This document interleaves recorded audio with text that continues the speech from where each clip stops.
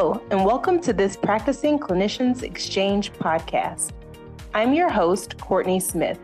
During this podcast, listen as Dr. Leticia Ilopre, Associate Professor in the Division of Infectious Diseases at the University of Alabama at Birmingham, discusses the importance of overcoming barriers at both the patient and clinic levels for the successful implementation of new PrEP guideline recommendations. This podcast is part of a larger educational program titled Improving HIV Prevention in Primary Care, the Evolution of PrEP.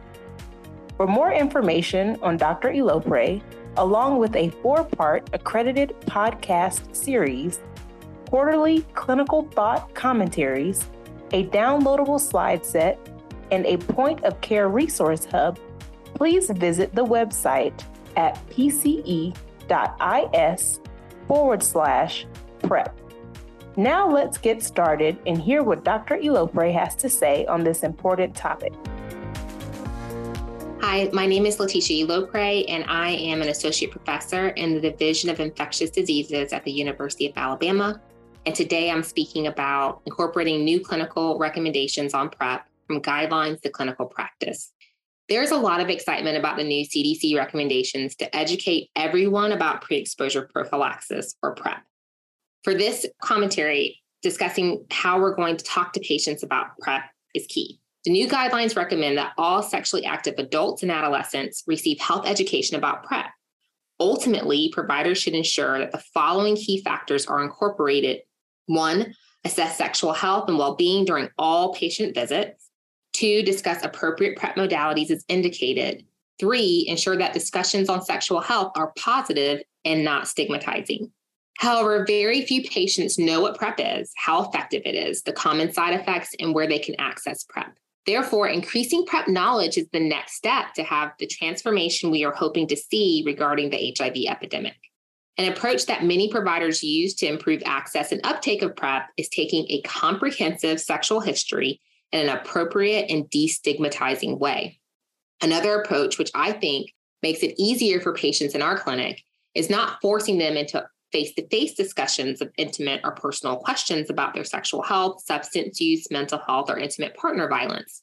Instead, like a lot of clinics, we collect these patient-reported outcomes through brief electronic questionnaires.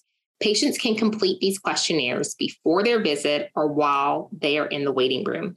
And healthcare providers can use the answers as a platform to discuss anything concerning. Alternative health delivery system patterns can increase your ability to ensure you are taking a universal sexual history. What about new guidelines on monitoring while on PrEP? In my clinical practice, we had a committee discussion on best practices for the appropriate incorporation of the new CDC recommendations, specifically for testing patients during routine visits. It is recommended that a patient on amitriptyline, tenofovir, alafenamide have a lipid profile evaluation. However, if hyperlipidemia or worsening lipidemia develops due to PrEP, providers are often unsure what the next step should be. While CDC guidelines recognize that lipids should be monitored, they do not always provide clear recommendations on how to manage these issues should they arise. We also incorporated the new recommendations to check viral loads. While we understand that there is a risk of getting a new HIV diagnosis while on PrEP, providers are concerned because the patients must have their blood drawn for viral load checks, and this may deter or be a barrier for some patients. Coming in every 2 to 3 months to get PrEP in a clinical setting requires flexibility in the patient's work hours, reliable transportation, and very good health insurance. Inadequate access to care can be a substantial barrier for the populations that are most vulnerable and disenfranchised. Accordingly, this requires providers to consider new and innovative ways to deliver PrEP that will remove burdens to patients.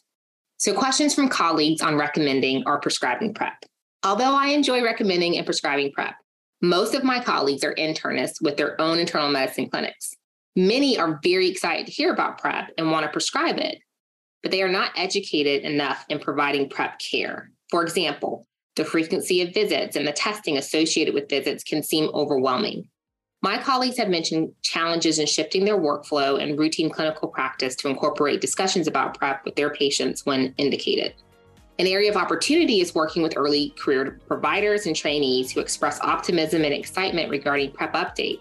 teaching trainees, especially those entering primary care professions, how to effectively promote sexual health and prescribe PrEP may be a crucial next step in changing PrEP provision in the clinical setting.